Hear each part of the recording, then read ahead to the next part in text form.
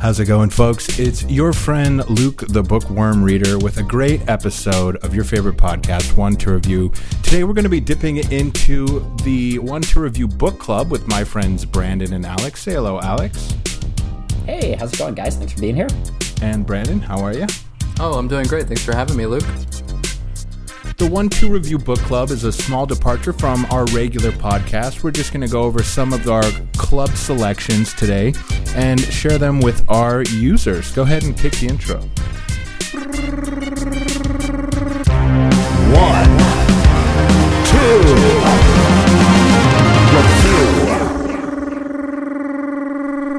review. Hi, Brandon. Love it when you make that sound, buddy. How you doing today? Doing great, man. Thanks for having me. Thanks for inviting me to the book club. I have not been an avid reader all my life. I've just recently gotten into it, and I've just been tearing through books, so I'm excited to talk about some of these. You know what? I didn't want to age into my 50s and be a non-reader into my 50s. So I was like, this is something that I need to get on my, this is something that I need to get myself on, and I think maybe if I have my friends doing this alongside me, it's going to motivate me to do it even more. And it definitely has. We've gone through 3 books already. Alex, what's your relationship to reading like? Oh, I've always been an enjoyer of reading, the practice of reading, but I always had trouble getting it done. As you know, sitting down and pages are so boring, so white, so bland.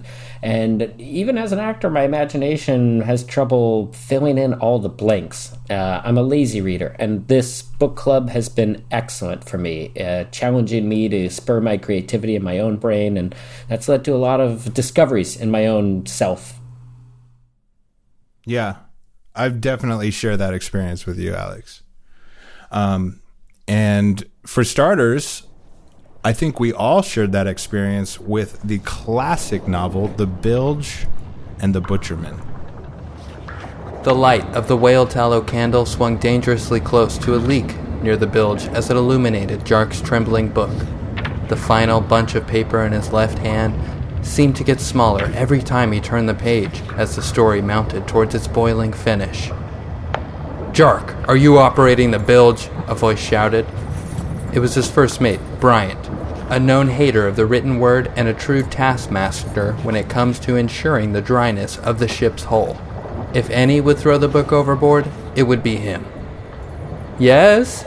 he shouted back, unsure if Bryant could detect the wavering in his tone.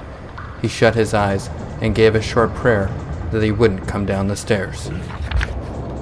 Just a quick recap for all our listeners out there that don't know about The Bilge and the Butcherman. It's C.Z. Willie's classic novel about a man's struggle to finish reading a book while aboard a treacherous shipping vessel. That's hard to say. Yeah.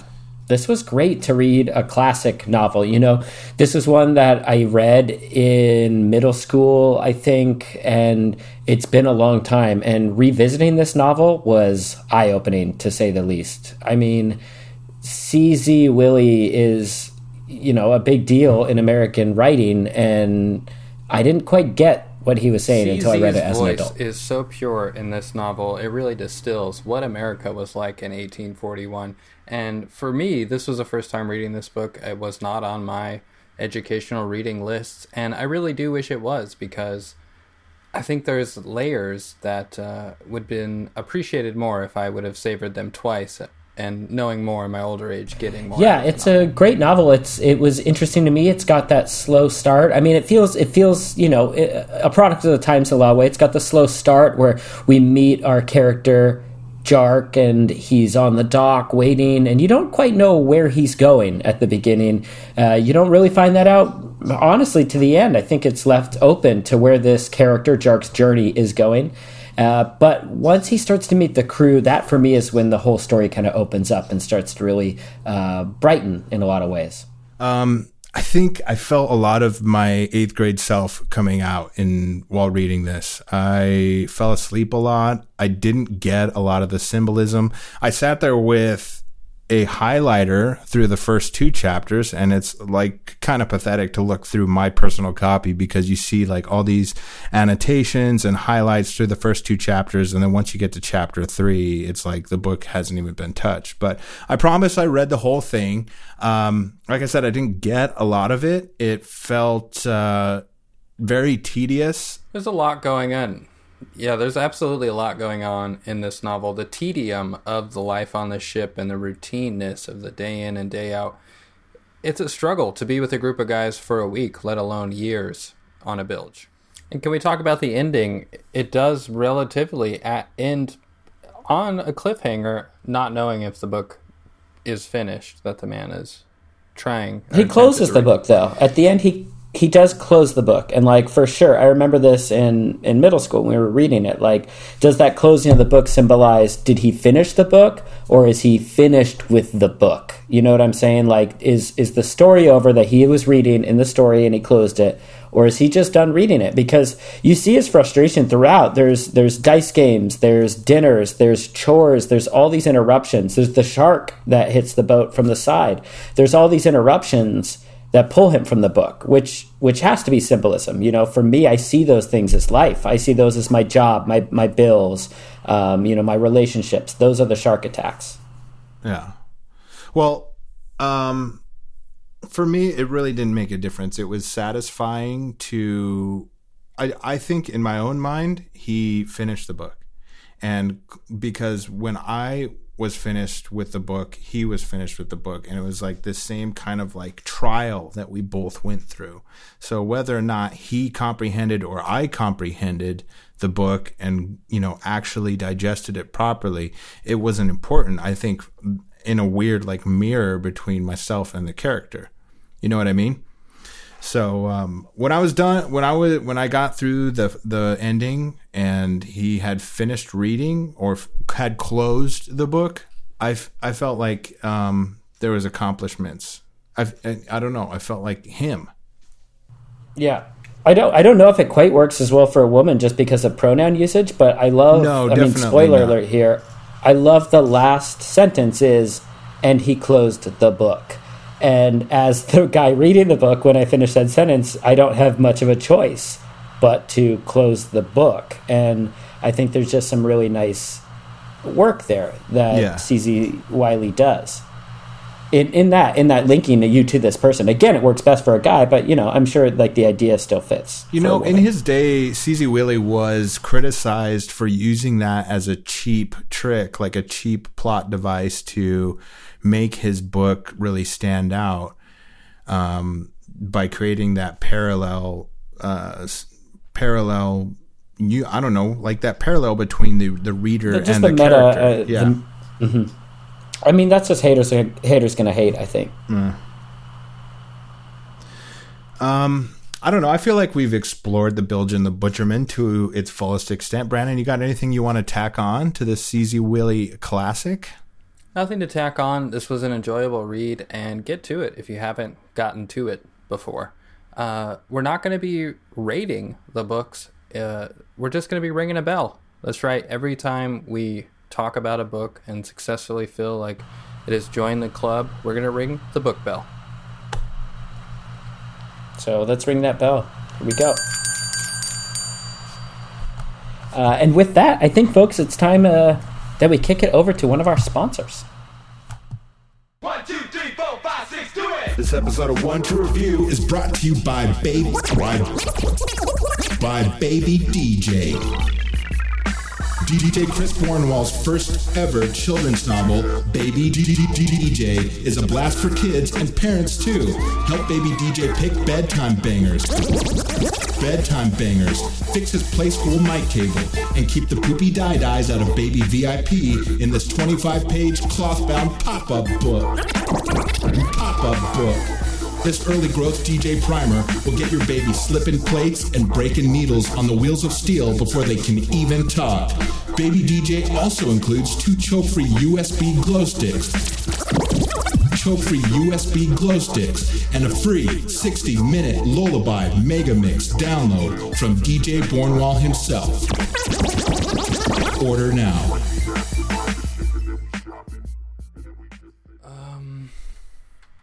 Okay, guys, back with another classic. This is one that I actually did read back in my youth, and so this was a nostalgic blast. We all read Dog Mountain. This is an easy breezy, short book, Matthew Welland's take on a mountain man and his dog, and the trouble they endure on Dog Mountain. He screamed and awoke with a splitting sideache, unsure if time or the pain had caused him to wake. He looked down. His jeans were torn and mudded. His shirt was missing and probably ruined somewhere. But he managed to keep his boots on. Good thing he wore those boots. There was a voice inside his head telling him that they might not find them, him and Brutus. He didn't know how long it had been. Hours felt like days in this extreme cold. "Hello?" he said aloud. There was no response, but the lone echo of the cliffside. He called for his dog, his friend. "Brutus! Here, boy!" A sudden digital beep began to sound in the distance. Scared, at first, Ben lowered himself to the ground and began searching for its source. His dog calling lowered to a hushed whisper. The glimmer of his digital watch, now across the field, catches his eye. It must be 7 o'clock. He looked around. The hair on the back of his neck begins to stand up. Dinner time. Brutus leapt out of nowhere, always prompt for his 7 p.m. feeding.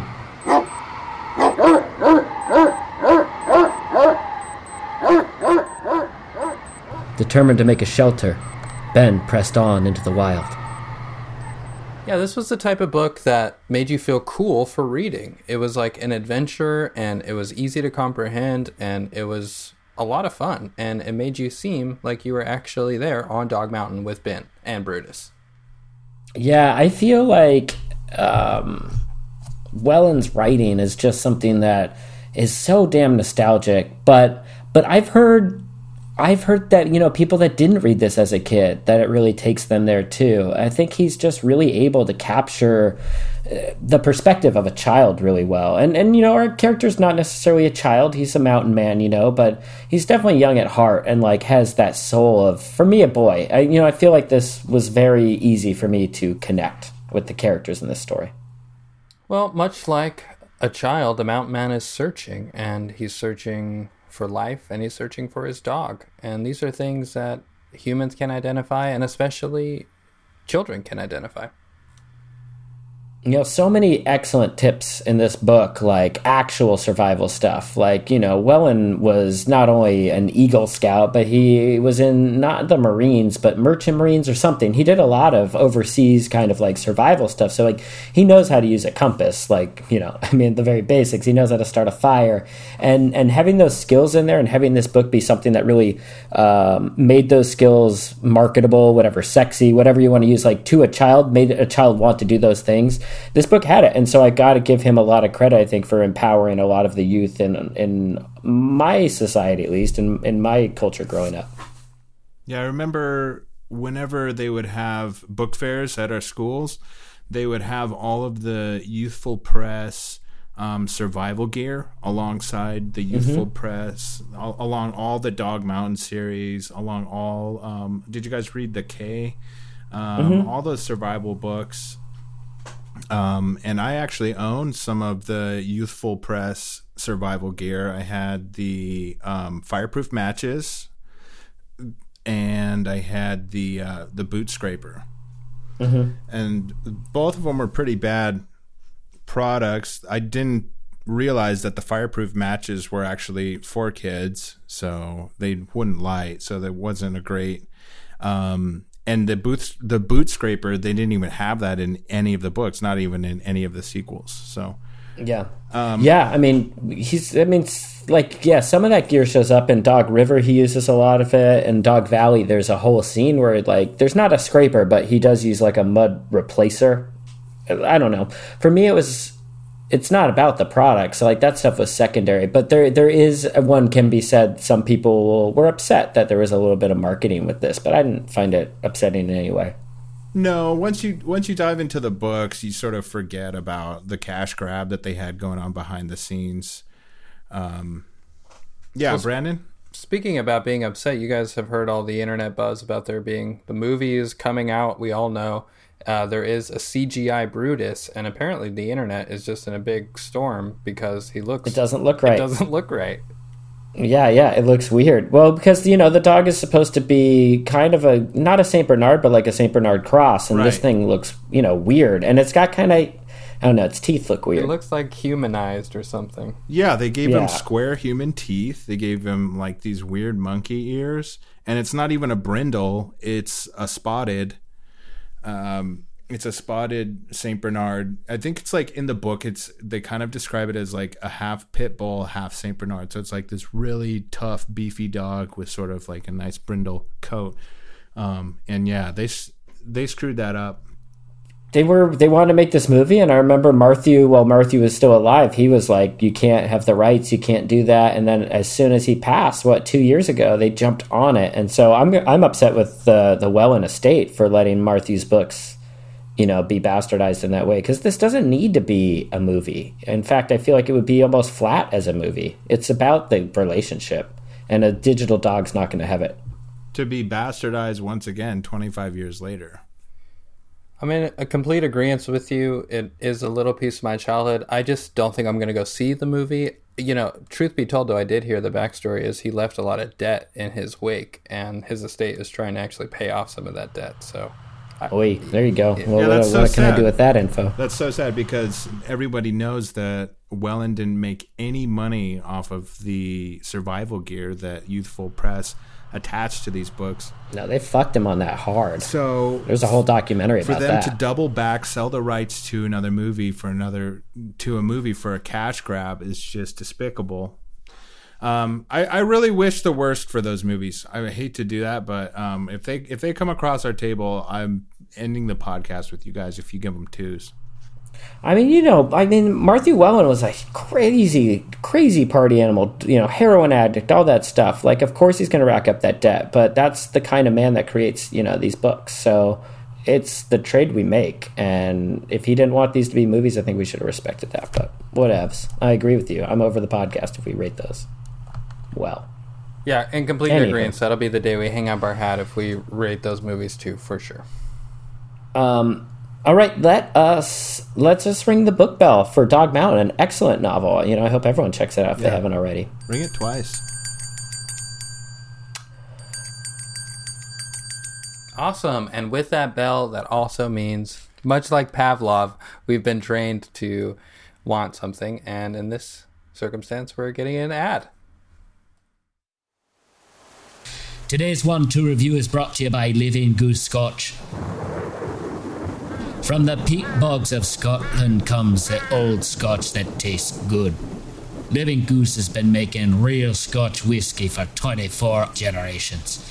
Mother Nature, land disputes, and the will of God himself has beaten down and tried to run the Stewart family stills dry. But guess what? We're doing better than ever. And finally ready to supply select stores in the UK and overseas with our award-winning Scotch whiskey. Living Goose is in Dillon's in limited supply and only $400 a bottle. This may be your only chance to get your hands on one of our rare green bottles with a 30-year aged Scotch before disaster strikes the Stewart family again. We have to hide the kegs or repair the wall again. Living Goose Scotch. The goose is loose. Folks, the third book that we read for this month's 1-2 Review Book Club is a little novel called Congo 2, Diamonds of the Moon. It's new, a couple years old, written by Michael Crichton. Synopsis is quite simple. A mission to space to find urethral diamonds on the distant moon of Photos 8 goes awry. And boy, does it.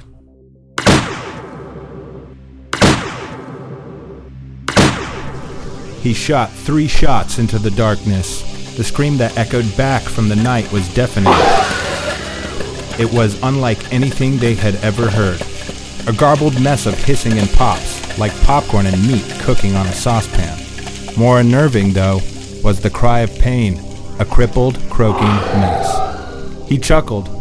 Whatever that thing is, it don't like a laser rifle. Sharon shivered deep in her spine. She knew what it was. She knew of the experiments. Though humans had never visited Photos 8, it didn't mean that their greedy fingers had not yet touched it. These were the beasts that the Goldosh Company had sent, and it was a goddamn ambush. Sharon whipped her laser cannon behind her as two more of the beasts leapt from the darkness. Out of the corner of her eye, she saw Yelger cut down, chuckling no more. Two of the creatures began tearing at his stomach. He tried to cry out, but was silenced by Rat's pistol. 2 shots in the head, a mercy killing. A moment of silence, and her training returned. Focus sharpened as the airlock began to shudder. The scratching of claws on steel. 4 pairs of talons. 5, now 6. The beasts smelled blood, and they weren't going to stop until they tasted some. Sharon had just hoped it would be theirs, not hers. I gotta say, I've got some problems with Crichton's newer works. They feel, I want to say, borrowed. Like a kid wrote them? No, I want to say like a kid saw them in a movie and then put them in a book with a different title than A. His books feel like the movie version of a book. You know, like I read, you know, if you read the Indiana Jones... never mind, it's hard to explain. Never mind. It is hard to explain. It is... I'll tell you what. For me, I have fond memories of Michael Crichton. I remember fondly reading Jurassic Park during recess with a friend of mine in this giant tire that was hollowed out that we would read books in at our recess. And that novel was highly scientific. There was a lot going on. It was way above my head, and I pretended to understand it for a long time. But Congo 2, I definitely understood, and this felt like it was one of those kids' novels that we were reading. I will say the action in this novel is awesome. And there's a lot of creatures in it, which I really enjoy, because there's creatures already on Photos 8, as well as the creatures that the Goldosh Company sends, because they don't just send these things, they send those big apes as well, they send the big snake thing.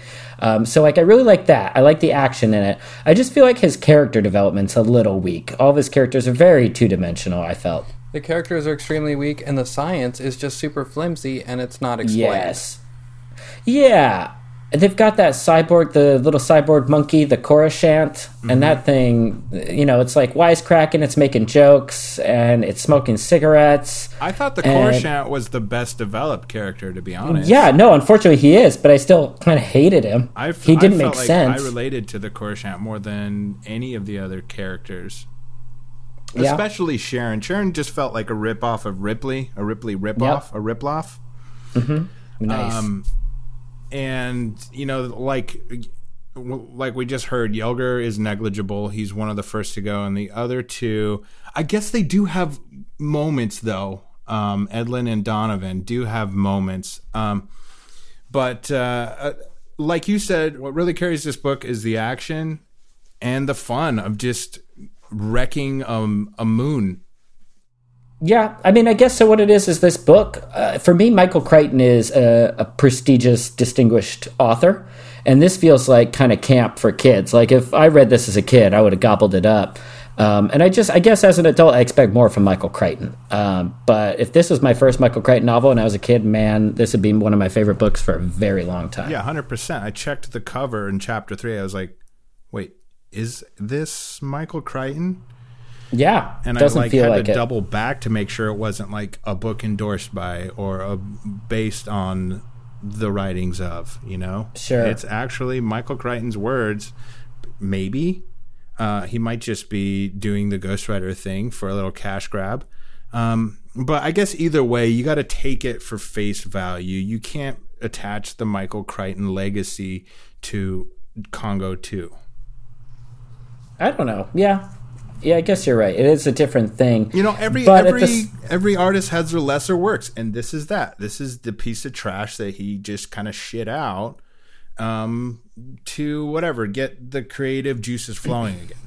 Hopefully. Yeah, well, I do just want to say one thing is like what I meant by that is he's actually doing kind of sequels to a lot of his books, and I think he's leaning more towards this, like not Twilight-y, because he's not putting love in these, but he's making them he's childish not childishly remaking his books, but he's doing Sphere 2, he's doing Prey 2, he's doing a Jurassic Park 2, but not Lost World. It's Jurassic Park 2, and I forget what the subtitle is on it, but it's basically like a retelling of Jurassic Park in the future. They're all kind of futuristic retellings of his stories. I'm telling you right now, if Jurassic Park 2...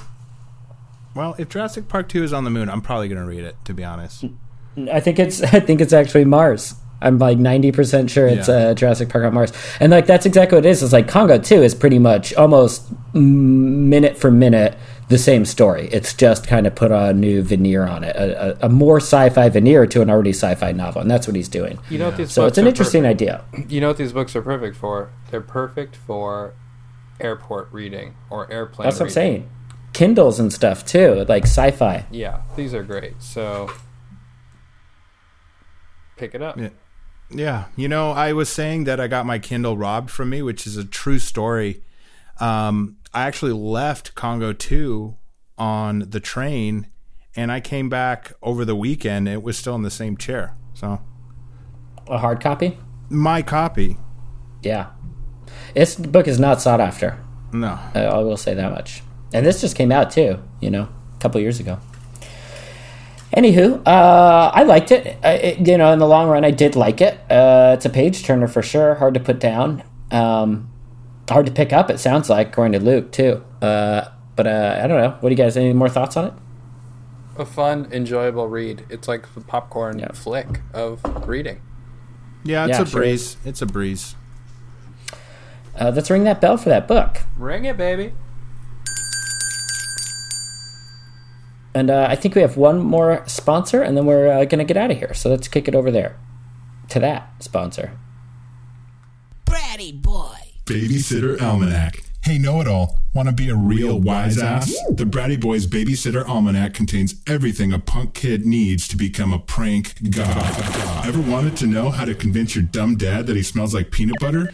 Need a 5-minute recipe for beetle slime? Want to find out how to get away with murder? Get the Banned from Libraries Babysitter Almanac today and learn all the tricks and scams your parents never wanted you to see in one big, old, stinky book. The Babysitter Almanac is the only book you'll ever want in your backpack. Order now with promo code REVIEW and get a free Algebra 4 book cover absolutely free. Be a fucking bratty boy. Hell yeah. Hell yeah. Yeah. Hell yeah. Feels good. Hell yeah. Hell yeah. All right. That's about all the time that we got this week. Guys, is there anything... I gotta get back to reading. I'm looking forward to curling up in bed with my Kindle and falling asleep to its warm glow as I read some more. That sounds great, Brandon. To be honest, I can't wait to get back on my phone and check my Insta. Fucking cool, too. Hey, guys, we got to thank our sponsors. A big old mumbled shout out to our $1 Patreon donor. That is Ryan Harana. Thank you so much, man, for donating to us each week. And a $2 shout out to our good friend Rab. Thank you, Rab, for always showing up every month and helping us out make this thing and make it for the people that are listening, whoever they are. Next week on One to Review, we'll be back with some movies. We've got Marlowe, Film Thread, Blind Head, The Red Open, Into My Basket, Cougar 5000, and another from the Doe series. Bye! See you later. Bye. All right.